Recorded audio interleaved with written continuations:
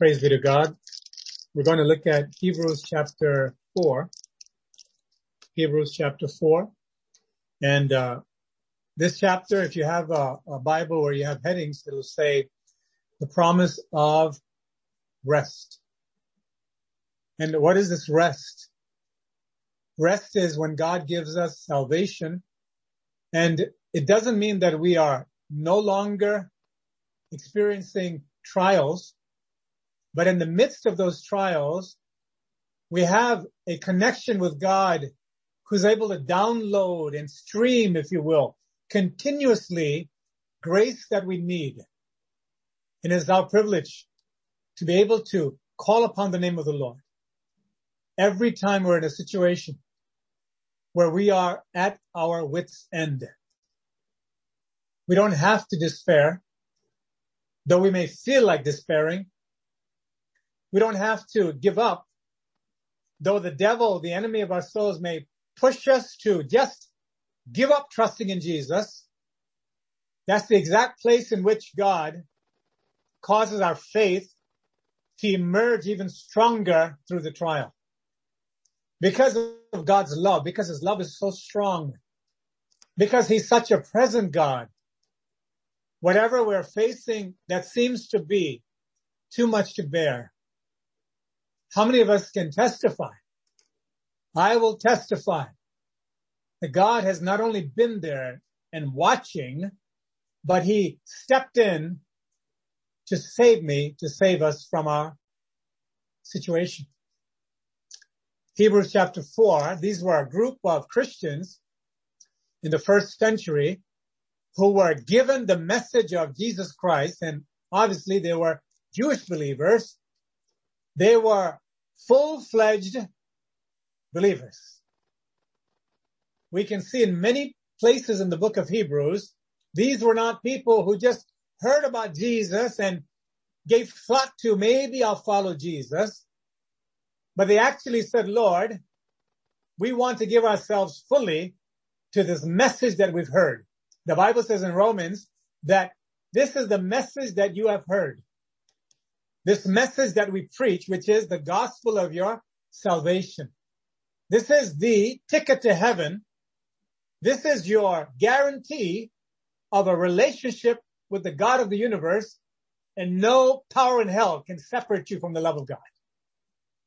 So from Romans, we know that when somebody receives the Lord Jesus, that relationship is solidified with the promise of the living God. No demon in hell can tear us away from the power and the presence and the promise of God. That gives us such a confidence because Satan knows who really belongs to God. He will not be after those who will toy with the idea of whether I want to follow God, whether it's worth it to place all my hopes in the living God. But you know who the devil's after? People like you who have decided to follow Jesus because we've discovered that He is the way, the truth, and the life. Everything we've ever tried. How many of us can testify? Everything we've ever tried, some of us have tried more things than others. But we have come up empty every single time. We found out that all that glitters truly is not gold. All of the glamour that Satan promised to the Lord Jesus in the temptation in the Judean wilderness is the same kind of temptation He comes to us with. And when we have God standing with us, He gives us that revelation that this is all not only a hoax, but it is a pit of deception. We steer clear of that. How many of us are thankful this evening? No matter how old you are, no matter where you're from, no matter what you've been through. How many of us are so grateful? I am. That God Almighty had mercy upon me when I was far away from God in my heart, wandering in the darkness looking for light. God stepped in to prevent me from falling into the pit permanently. Only Jesus. These people in the book of Hebrews that we read about are addressed as brethren, which stands for brothers and sisters. The writer to the book of Hebrews is not writing a letter or an epistle just because he wants to greet someone and he has a number of things he'd like to share all on his own accord. This is the living word of God. The Bible says holy men of God did not invent clever tales, but they were given the word of God through the inspiration of the Holy Spirit, and they simply wrote what they heard. So we can know that the people in the book of Hebrews were genuine believers because God does not lie. God himself addressed them through the writer to the Hebrews as believers, brothers, people in the faith, people who even, when you look at chapter 6 and other places in Hebrews, they actually suffered for the faith. These are not people who are simply toying with the idea, as you may have read or heard elsewhere. God's intention is this evening to give us the encouragement, no matter where you are in your Christian faith, whether you're a brand new believer, whether you've known the Lord for 10, 20 years, or even 50 years or more.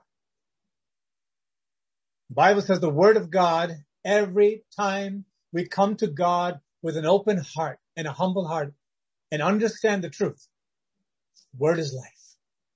The word of God is life to me. God knows we need life because the world is full of skull and bones. It's full of death everywhere. Even the people who seem to be fine are just a heartbeat away from sealing their fate if they don't have the Lord Jesus Christ. But who will inform us of this reality? Who will tell us the plain truth, the whole truth, and nothing but the truth? Only our God. God loves us so much. These Hebrew believers were told about something called the rest, R-E-S-T, which is not only a time where there will be no more affliction, the hereafter in heaven, there will be no contest anymore from any demon anywhere trying to snatch our souls away. It'll be over. However, the Bible says we can enter into that rest now in this world that is full of dark forces seeking to rob us of our faith. And so the enemy is busy to bring on all kinds of traps for the believer. And the Hebrews were warned about that. And they were told more than once, do not slip back. Don't let go of the hope that's been given to you, but rather hold fast to Jesus. They were going through the fire. It was not a bunch of Christians that were able to go freely to church anytime they wanted, sing Christmas carols down the street. They were not a bunch of people who could sit in a library and just read theology or even go from house to house having great fellowship with no persecution. The devil was hot on their heels. The devil mobilized the Roman Empire and other people who hated Jesus Christ because they had their own gods, not unlike the world in which we live. Lies will always be hostile to the truth. We don't have to be afraid. And we don't have to get discouraged because those who have the truth are actually on the winning side. They're the ones that will live forever in glory. Those who have purchased and bought that lie will end up in darkness forever. So we don't have to be afraid, but we need to be aware. We need to not be aloof, but be aware that God has put me in a race. God who has given me that supernatural strength to run the race and not give up, but trust in God and be in his word and go from the milk of the word to the meat of the word, just like it's written in Hebrews chapter 5 and elsewhere, to go from that milk of the word to that strong meat. There's a vast plain and area and territory that God wants believers to step into. And those people are given hope. Notice what the Lord says here in Hebrews chapter 4, verse 1. It says, therefore, since a promise remains of entering his rest, let us fear lest any of you seem to have come short of it. Now, that word fear is not God talking to his people to make them feel that they need to cringe in some corner and hope that God would help them to receive this rest. No. That word, it's not fearing as cringing in fear, as if we're orphans, and as if we don't know what God's mood is today. No. God is always loving toward his people.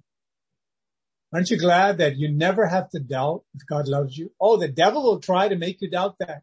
He will step up the pain. He will attack you from all angles, just like he did with Job.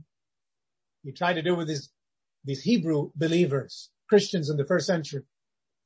God stepped in right away to intercept that, to encourage them, just like the Lord Jesus did when he was on the face of the earth.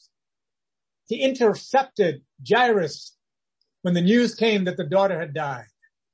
He intercepted that word of fear that the devil tried to superimpose on the news that came to him. You see, the news of the reality, whether it's good or bad, does not mean that it's not factual.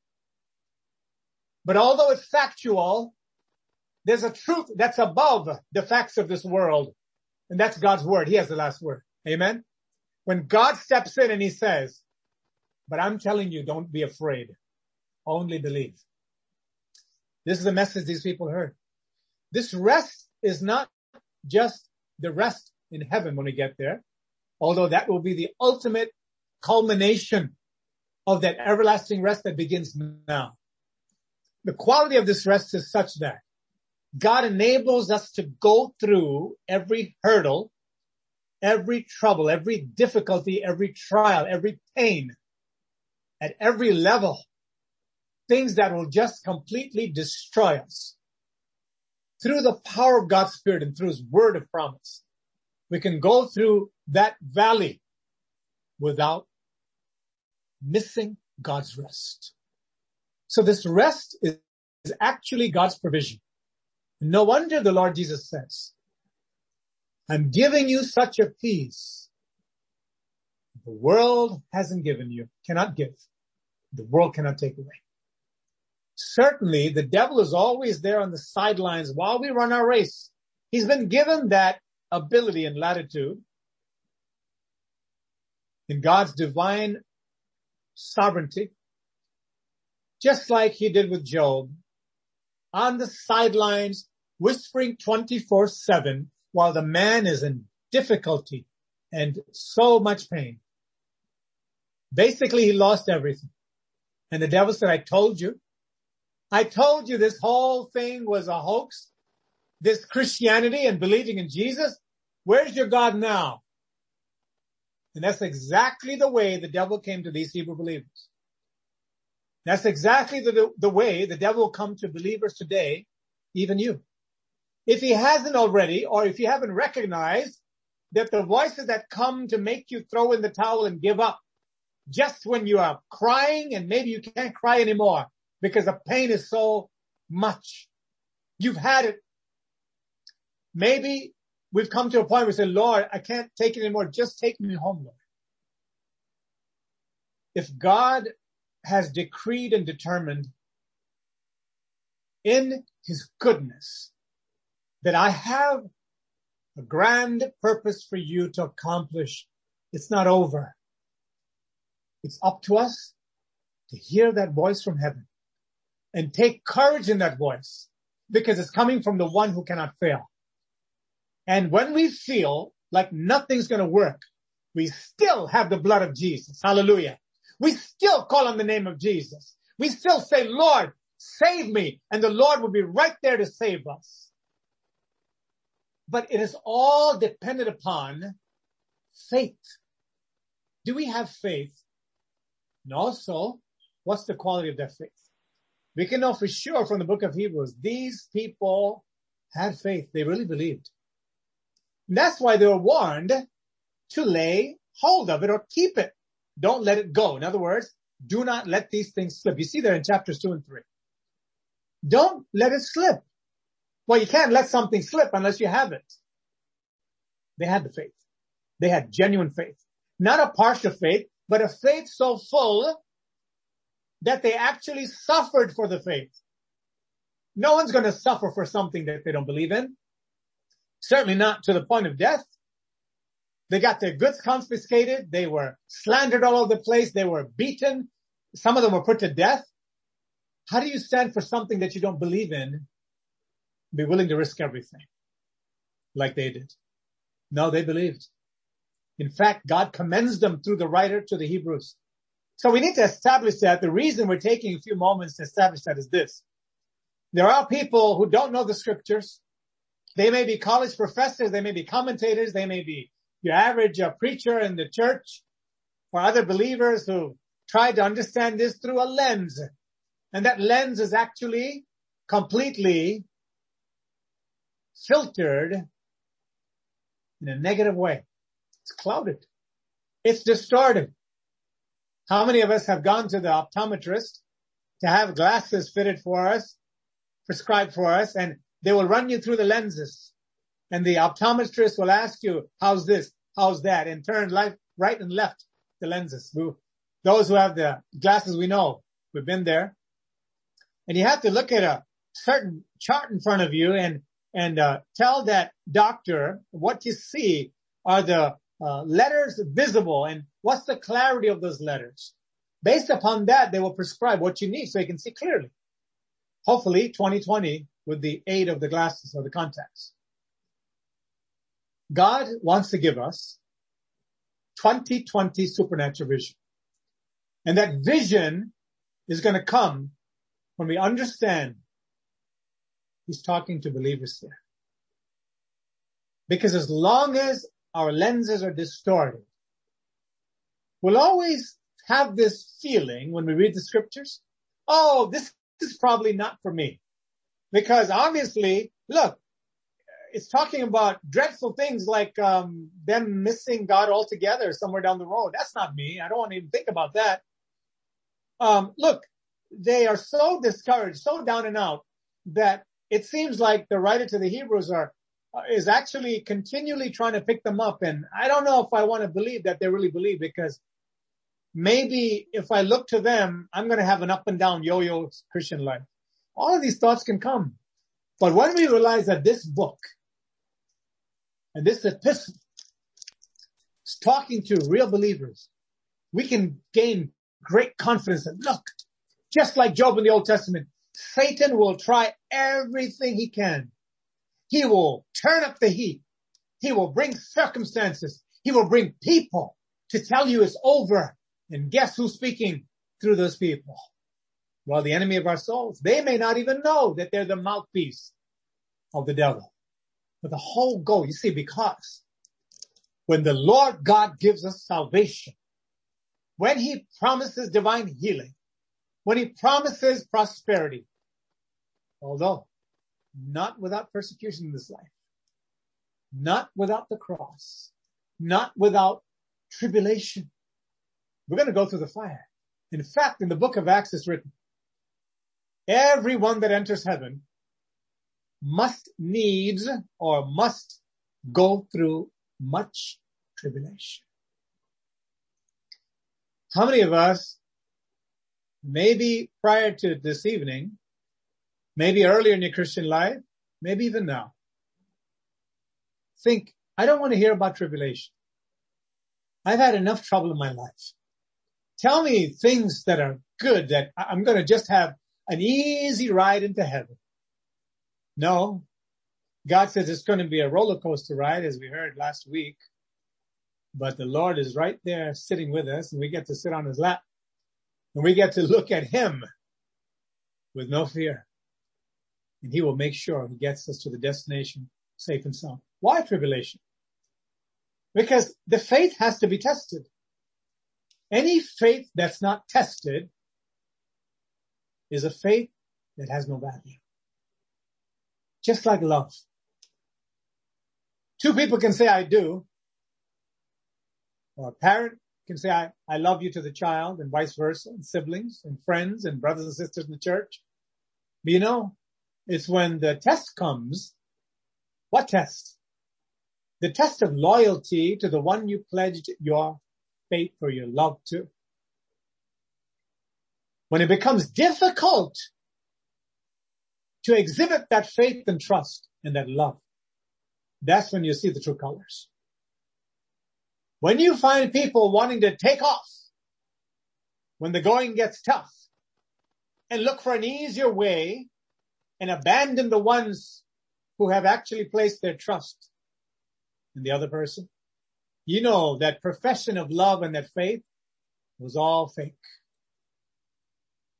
God is so good. Now, hasn't God done this? You see, God never demands of us that which he did not do many, many times over in an infinite way. The Bible says in Romans, just like these Hebrew people learned, but God demonstrates his love. You see, God doesn't say, I love you from heaven, and he has no affliction, no pain, and he could care less whether you're going through life and death.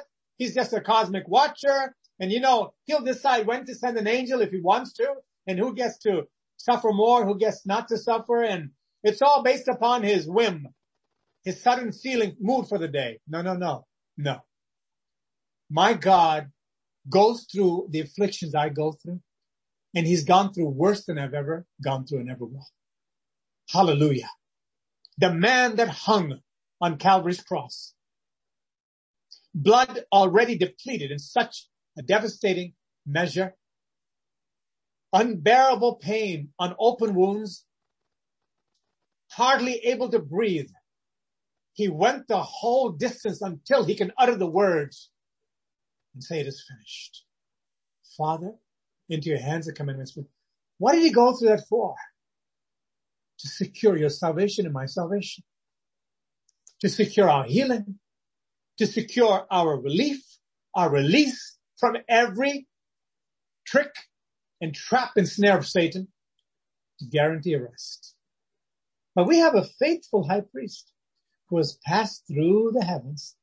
He never went through the clouds into heaven before he went through the cross and into lower parts of the earth. The Lord suffered. He completely finished the work of salvation. These Hebrew people were being attacked by the devil. Have you been attacked by the devil? Do you feel attacked by him now?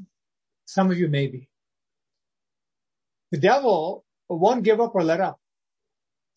Because he knows if he finds a genuine believer, not a person that says, well, I love God and God, Jesus knows I love him. And I have a Bible. I have many Bibles and I, go to church when I can, or I may even go every week.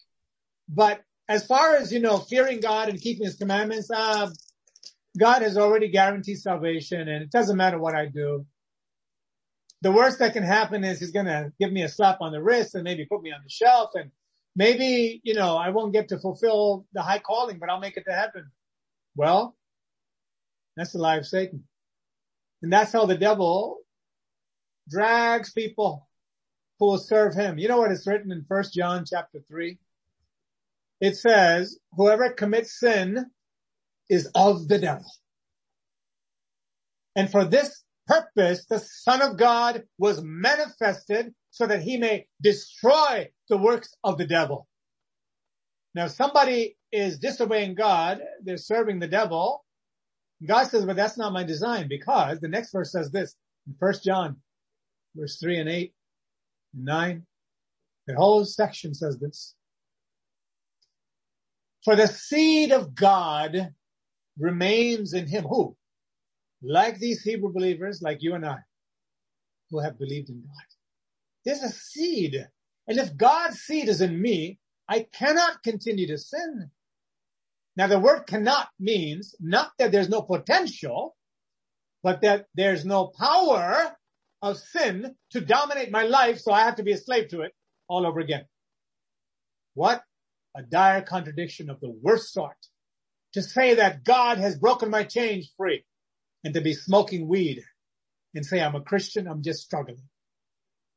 To go and be an adulterer and a fornicator and watch things that I shouldn't watch, that incite and feed the lust, and to be a person who will be deceptive and lie just casually because I know I'm covered by Christ. He paid it all. No, the Bible says very clearly, those who profess the name of Christ, let everyone that names the name of Christ depart from iniquity, which is wickedness. The Son of God was sent to earth not just to save us from our sins, but to smash the work of the devil in our lives. So we no longer lie, no longer cheat, no longer abuse our bodies, abuse other people. We're free to live truly for the first time. These people experienced that. Let me continue to read. Therefore, since a promise, let's go back to verse 1. Therefore, since a promise remains of entering his rest. We think of rest as just winding down after a hard day's work. Maybe the muscles are sore. Maybe there's so much mental strain and we just need to get our mind off of work, off of school, off of that relationship. And unfortunately, people head for the bars. Oh, they're seeking rest. Some people get to video games. They're seeking rest, some diversion. Other people, let's put on a movie. I need my mind off of reality. I don't care if it's fantasy. I know it, but I'd rather be on that because I can't handle reality. Some people go to the gym. Some people get into crime because they think, at least I'll be doing something that'll give me some kind of cheap thrill. And even if I get caught, it's worth it. Some people actually think like that. But there's a seeking within, and it can be all ages, all kinds of people from all over the world. Most criminals are not in prison. We know that. Most of the criminals in the world are free. They're roaming around. It's a small segment that has been caught, indicted, and thrown into prison. God, who's in heaven, is looking at the whole world, but he's focusing on, just like the Hebrew Christians, his own family. He loves us too much to let us be hoodwinked by Satan and dragged away. So what does he do? He steps in and he says, I love you. I promised to rest for you. Well, you don't have to struggle with sin. And God knows that when a person becomes a believer, that all hell will break loose. Some people, they think about money. Do you know there are people who before Christ, BC, in their own personal lives, before Christ, their mind was on money, money, money, money, money. Why? Because money is the ticket to what? Good status before people. Because if you don't have enough of it, they look down on you, and I don't like being looked down on. I want to be looked up on, looked up to. Other people, well, if I don't have money, I can't have the toys to have that thrill. Other people say, it's not people or things. I want enough money so I can be comfortable. Now, I believe you'll agree that that word has been perhaps the most misused word with the help of the devil to bait Christians to actually follow that carrot that he dangles like a horse, go right into the love of money all over again. When Christ comes in, he shatters all of the lies, and we open our eyes, we take a deep breath, and we see money is not the answer. I've been serving money all my life, whether it's my education or the first job, the promotion, talking to people, networking, everything was about what can I get? And the man on the cross has shown me. It's about what I can give, not what I can get. Oh, that's shattered everything. We took a deep breath and said, Lord, thank you. I'm finally free from that oppressive spirit to drag me into that slavery, that bondage to worship money. You see, I don't need to have a dollar bill or whatever currency you have in your part of the world and put it on a pedestal, quite literally, make a shrine out of it, and then bow to it every day and kiss it? No. As long as my mind is on money, that's my master. If my mind is on the Lord Jesus, now I'm talking to believers who have come to faith, then I cannot serve money anymore. My delight is trusting in God, knowing that He who promised cannot lie, who is faithful to perform that which He said. What did He say? In Matthew chapter 6 and verse 33. Most of us know that by heart. Jesus said, notice there was the Son of God who gave His life, His very blood, who went through torture, so we don't have to be a slave to money or any sinful thing. I should say the love of money and a slave to money. He said, but seek first. I have to be honest with myself. In all my Christian life, have I ever gone backward and begun to worry about money and begun to feel, you know what? I can't rest until I get that promotion. In fact, I need to go for training to get that promotion. And it's so heavy on me. And the stakes are so high because I've made it so high. Because I want my husband to respect me. I want my wife to respect me. And the only thing that'll buy them respect is more money in my bank account. What a bondage. Especially to believers. My friends, they need to know that I'm smart. Because it appears that whether you have a degree or not, if you have more money, you're smarter than the rest. I want to be kind of smart. How many of us have been there? These subtle suggestions from Lucifer, who poses as the angel of light, but is really darkness, epitomized Satan himself. Suggestions that come to our mind, middle of the night, or as we're going to work, seeing all these bombarding messages from opportunities. Oh, Jesus said this, for where your treasure is, there your heart is, and you can know for sure, as believers, if we have defected back to the old way, where money begins to consume us, we're not going to make it to see God. Because God said, you cannot serve God and money. Whoever will get to heaven, whoever has gone to heaven, or will ever get to heaven, who has two masters? No one. It has to be Jesus. That's why the early Christian martyrs, when the Romans rounded them up and took them to the Colosseum, where you can still see the tombs and the catacombs and all these things they built. Martyrs. They said to the believers, listen, all you have to do is embrace Mars and Jupiter and all of these other gods and just reject Jesus, or better yet, you know what? I'll give you this. You have soldiers there, brutal soldiers sent from Caesar. You want to be a Christian? Okay, I'll give you that. But have these other gods too, and never put Jesus above Caesar.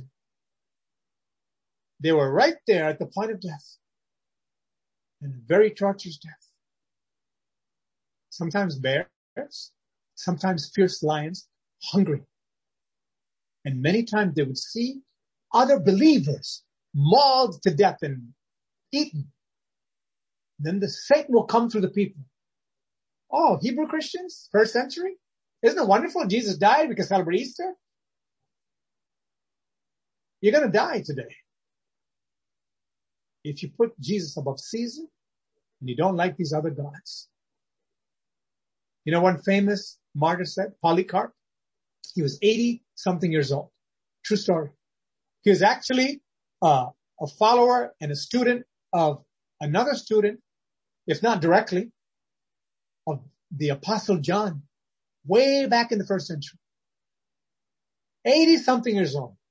When they came to him and said, deny Jesus, he said, I've been following him for 80 something years, 86 years or so, he said. I've always found him faithful. I'm not turning back on him now. What is supposed to happen to him? On this side of eternity, he lost everything. On the other side of eternity, he gained everything. The Lord says to be absent in the body is to be present with the Lord in glory. The very instant that he fell asleep, and that's the way the Bible describes, even Jesus himself, believers who die, they fall asleep.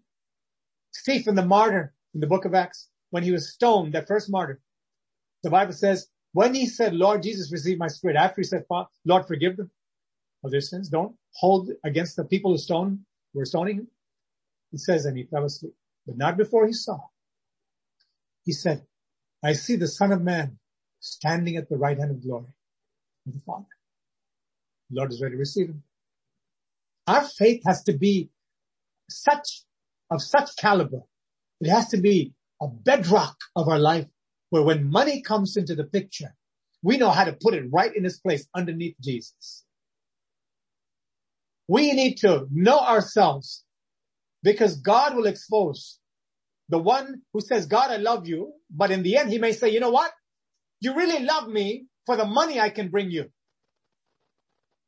And your focus is always on a comfortable life, so-called. But you're constantly thinking about money and a better status in this world. We cannot follow Jesus like that. The Lord said something to the contrary. Whoever would follow me, he said, first of all, let that person deny himself. Take up his cross, nothing pleasant, and follow me. However, the Lord says, with that path of the cross, I promise to be with you, and I will rain down glorious miracles upon your life. The Apostle Paul knew that. The writer to the Hebrews experienced that. That's why he can be that vessel to faithfully preach this word to these people. This rest is when the devil comes with the bait, more money. I say, Lord, you hear him? He's trying to bait me with money, Lord. In Jesus' name, get off, Satan. My Father is my provider. Matthew 6:33. But seek first the kingdom of God. Sometimes we hear the word so often. Some words we've memorized, some of the scriptures. It becomes just absolutely ineffective. Doesn't do a thing on the inside. But when I tremble at the word of God, just like it's written in the book of Isaiah, when I say, Lord, you're speaking to me, where am I? Why do I not experience rest? If the Lord says in Matthew chapter 11, verses 29 and 30 and so forth, come to me, all you that are heavily burdened, you're so weighed down with problems, you're laboring, you're depleted. Don't go to the bar. Don't try to put on a flick. Don't go smoke that. Don't even go out to eat. Some of those things are not wrong. Some are. You know, even those things that are not wrong. Just like somebody goes to unwind and blow off some steam and they go to work out. You know what God showed me many years ago when I worked in the health club? Over 30 years ago. As a young man, as I watched the people, and I myself was there exercising and even training people many, many years ago. You know what God showed me as a barely a teenager, early 20, 21? He showed me people are prolonging their misery by working out. Now, this is not saying working out is bad. Not at all. This is not saying that we shouldn't take care of the temple, our bodies that God has given to us. Not at all. We ought to. Exercise is good when it's in the right place in our life. However, these people were serving themselves and their bodies. They were serving other people. They wanted to look good for them and for others. Where's God? And many Christians fall under that snare, just like I talked about money. And they say, well, I have to work out and God is good. He's given me ability to work out and I need to have my numbers right, you know, my sugar level, my cholesterol level, all well and good. We ought to. However, if I begin to be consumed and obsessed with my body and how I appear to people, and even boast about my health, and look down upon people. They don't run like me. I'm a champion. You know how many believers are living a double life? God exposes that. So way back then, God showed me, and some were Christians who went to the health club. Not everybody really is worshiping the Lord Jesus, who says, I'm a believer. God has become one of many gods. In fact, Jesus has become the chief vehicle to give me what I want in this life. And the whole focus is not glory, where we're headed, this life, and they don't want to hear about the cross. Peter stood up from the other disciples when the Lord began to say, the Son of Man will be delivered up to the Gentiles. He'll be beaten, scourged, whipped. They're going to deliver him up to be crucified. Peter couldn't take it anymore. He said, no. He took the Lord to the side. He said, never. Jesus looked at him and said, Satan, get behind me.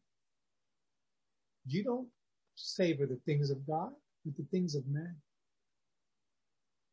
The voices that come to even a believer like Peter, the voices that come to the head that we don't even vocalize or verbalize. Many times believers don't know. They think it's them. They think, oh, I have a feeling like I need to go to, get that sugar kick. I think I get that latte. No, let me get 2. Let me get 3. And let me just go down. You know what? I get addicted to things. So what? At least I'm not smoking weed. They begin to be their own God, to pit their desires and abuses, really, versus other things that are bad. You say, well, I'm not as bad as that guy or what I used to be. Does it justify abusing my body still? It's just another way the devil has sold me. It's garbage. We need to recognize the impulses that come to believers. That's what these Hebrew people were facing. No, they didn't get tempted to get a latte, obviously. They didn't get tempted to go work out in the gym. No. Oh, I should say, work out too much in the gym. No, they were actually caught right between heaven and hell, where the devil was stepping up his game as much as he could to tell them, where's your God now? So now you're getting serious with God. Look at this. They want to divorce you. Just when you're getting close to Jesus. Now you're getting close to God. Look at this. They want to close the opportunity because you're a fanatic to meet Jesus. Now you're getting close to God. Look at this. Your opportunities for money, slim to none now. They don't want you. Friends are leaving you. You're getting attacks in your body. Person can begin to think, woe is me, Lord. Do you love me or not? I don't even know if I believe in you anymore. Exactly what the devil wanted to hear. Beloved, unless we go through the fire, I've been through the fire, like many of you. We may go through more fire. Unless we've come to the conclusion that the number one consideration in my fiery trial is whether I know the Lord or not, truly.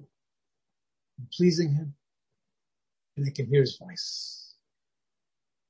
That makes all the difference. To cause that to be solid before the trials come, the Lord prepared these people. Preparing you today. We can choose a road that's easy, but it won't be the Christian life. The devil will give you badge after badge. True Christian, lover of Jesus, give you a baseball cap. I love Jesus. He will put you as a head of a Christian organization. Just make you feel all pampered and pumped up. I must be a real Christian because everything I have is about Christ. But you know what? Deep inside, I want to be number one. I want to have more money than that person. I feel bad when they're doing well and I'm not. Oh, that's the spirit of the devil. The moment we recognize those thoughts are not native to me, those are missiles. I can hold up the shield of faith and say, get out in Jesus' name. I'm called to love others just as I love myself. That's the road I'm taking.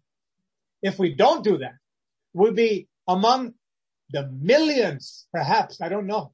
God only knows. Certainly through the centuries, if not in our present generation, who actually think they're tight with Jesus when they're far away.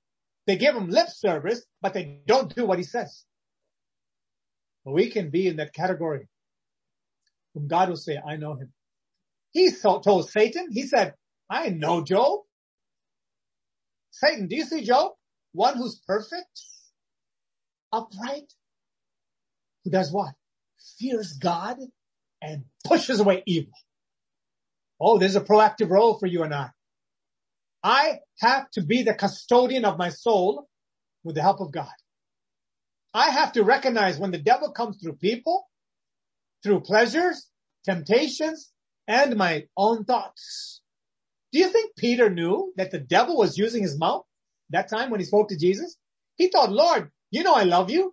I'm basically telling you over my dead body, nobody's laying a hand on you, Lord. They're not going to crucify you.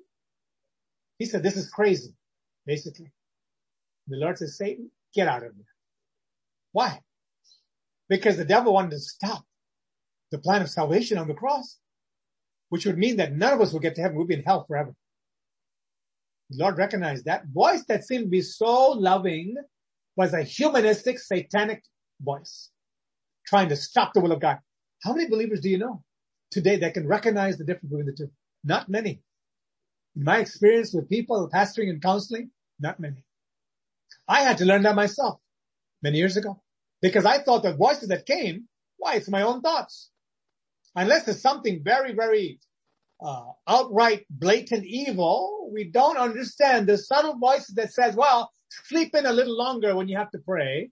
That is Lucifer. It's cold outside. I don't think I can go to church. That's Satan.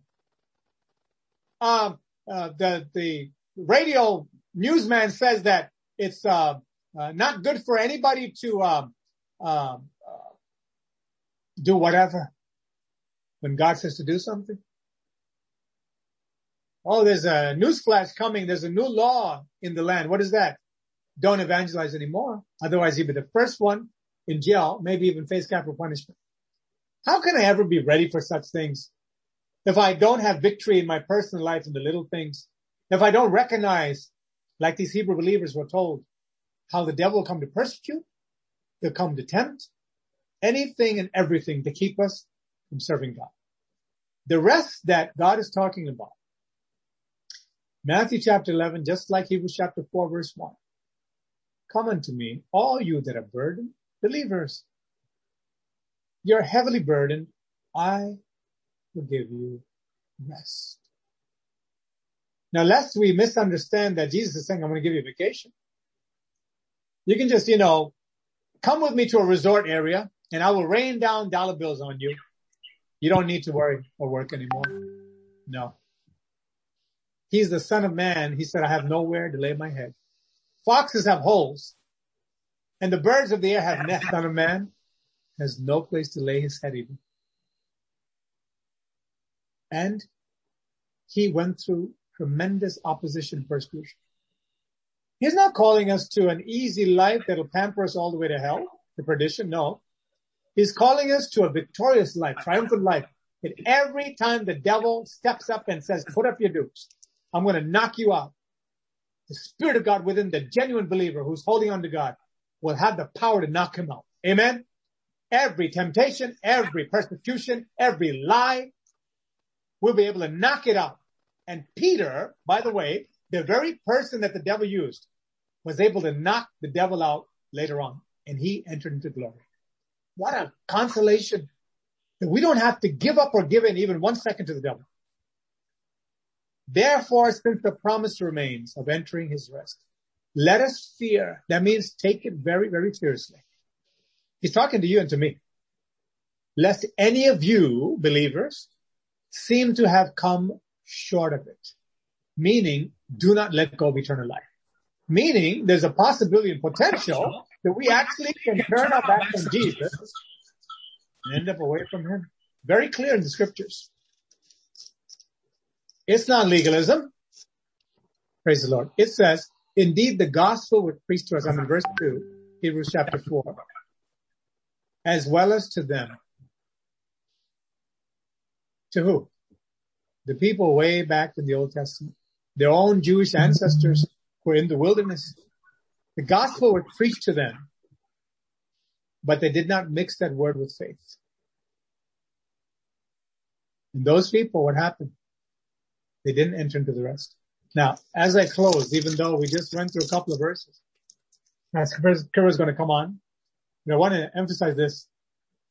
This verse in Hebrews chapter 4 and verse 2, along with verse 1 and the rest of the chapter, even though it says that word that was preached to your ancestors in the wilderness, and remember the whole generation, they didn't make it to Canaan. And Canaan, which is modern day Israel, the equivalent of it, not quite, but a good portion of it. Canaan was the promised land, and it was the land that typified or symbolized our heavenly Canaan, heaven. So God saved Israel out of slavery, just like he saved us from the bondage of the devil. We go through this life, which is like the wilderness, just like they journeyed through the wilderness. In this probationary life that we live, we can have miracles coming down upon us. Joy unspeakable, even though there are scorpions on the way, serpents on the way, enemies all around, scorching heat, shortage of water, no bread, no meat. God says, even though you're in the wilderness, I'm with you to continually rain down miracle after miracle. That's the life I want to live with my God. And when we pass through the probation, this wilderness, whatever the devil throws at us, it may be a sickness and painful at that. It may be you watching someone suffer. The devil says, see, I told you, Jesus can't help you now. It may be somebody at gunpoint being threatened. Do you really believe? That's where we need to build up the faith. We say, oh, that's not going to happen. You'll be surprised how many believers around the world are facing that today. How many over the centuries have faced that? We may not. But the devil can come in any number of ways. Remember what I said earlier. Any faith that's not tested cannot be confided in as genuine faith. Just like any love that's not been tested. Husband and wife becomes a vegetable, or husband becomes a vegetable in the eyes of who? The so-called professionals who say, pull the plug. That's what I'm talking about. No more pleasure from the spouse. Not even pleasure like sporting somewhere or vacations. I'm talking about just being able to talk with a person. Just like a vegetable. And they say all kinds of things. You know what? It's over because, and the devil will come through people, professionals.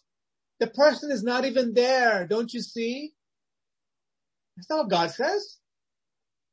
They may not be there to the point where they cannot communicate. But there's a soul within. Now I know people who've been in comas. Even one case, I know at least one case, 18 years in a coma. Many years ago. 18 years in a coma. Came to miraculously. There are others much shorter time. It's the devil that says, pull the plug. I tell you, in your life and my life, it's the devil who says, pull the plug on Jesus. He doesn't exist. Don't believe in him. God is dead. We need to know this Christianity is serious. But there's joy and peace. The rest is when I know my God. Lord, I've been through life and death. The devil had me going there for a minute, Lord. I'm so sorry, Lord. Why, he dangled that carrot in front of me. Even through other Christians. Hey, you need money. So do it. God understands you have to provide for your family. I know you have to cut corners and everybody does something shady, and just look the other way. Even though your company is unethical and they're violating people's rights. This is the point at which the devil comes. Or if you're a student somewhere in the university, the grades matter. You need a favor of the professor, and this is maybe the last course for the degree. And the devil is using that professor to the hilt. I've seen that happen. Because he or she knows you're a Christian. Every single class virtually bring up Christ to knock down Christ. And you're under the gun. Should I say something? I know he's going to fail me. I have nobody to talk to about it, and he's got the power. And but you've been walking with God. You say, I don't need anything in this world except God's favor. I want to please him because I love him. My love for him is under the test right now. I'm going to show God I believe him. I trust him. You know what I've experienced, and Pastor Karuba and other people? When we stand for the Lord and the devil said, you're going to lose everything. You're going to lose your life or your money, your relationships. What's the point of living? You're going to lose your hair through that treatment. You're going to lose your skin color.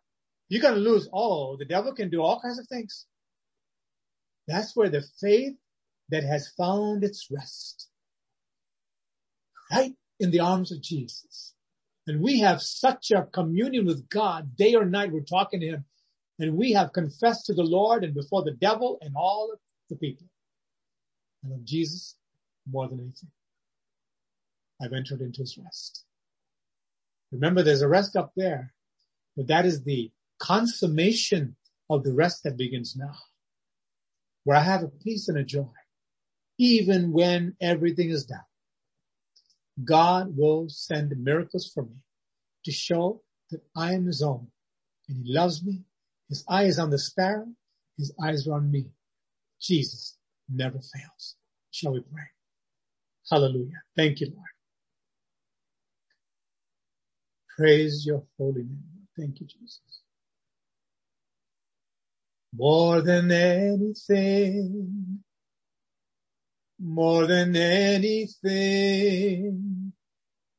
I love you, Jesus, more than anything, more than worldly wealth, more than life itself. Oh, I love you, Jesus. I do, Lord, more than anything. Can we honestly say that? You can today.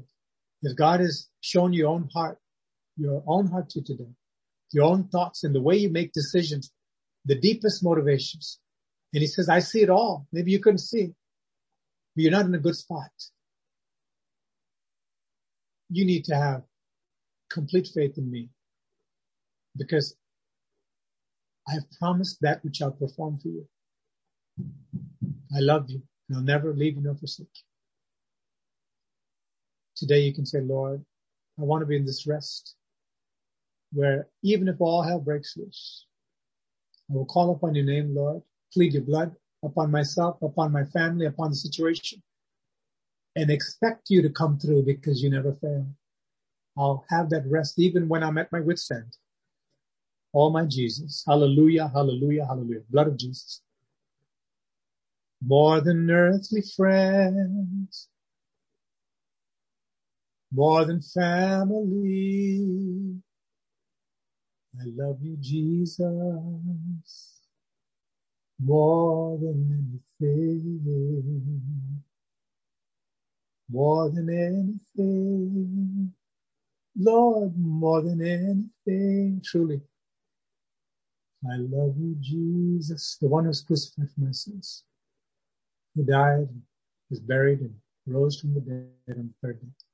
Who's watching us right now from heaven, in our midst right now, oh Lamb of God, Alpha and Omega, living Jesus, my God,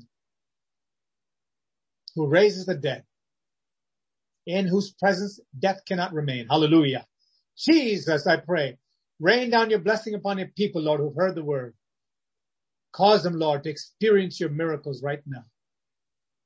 Right from their souls, oh Lord, into their situation. That the loyalty to you, the faith, with bedrock solid, oh Father, and they will make it.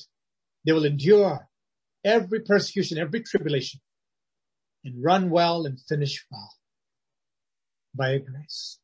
I thank you for doing it, Lord. In Jesus' mighty name. Amen.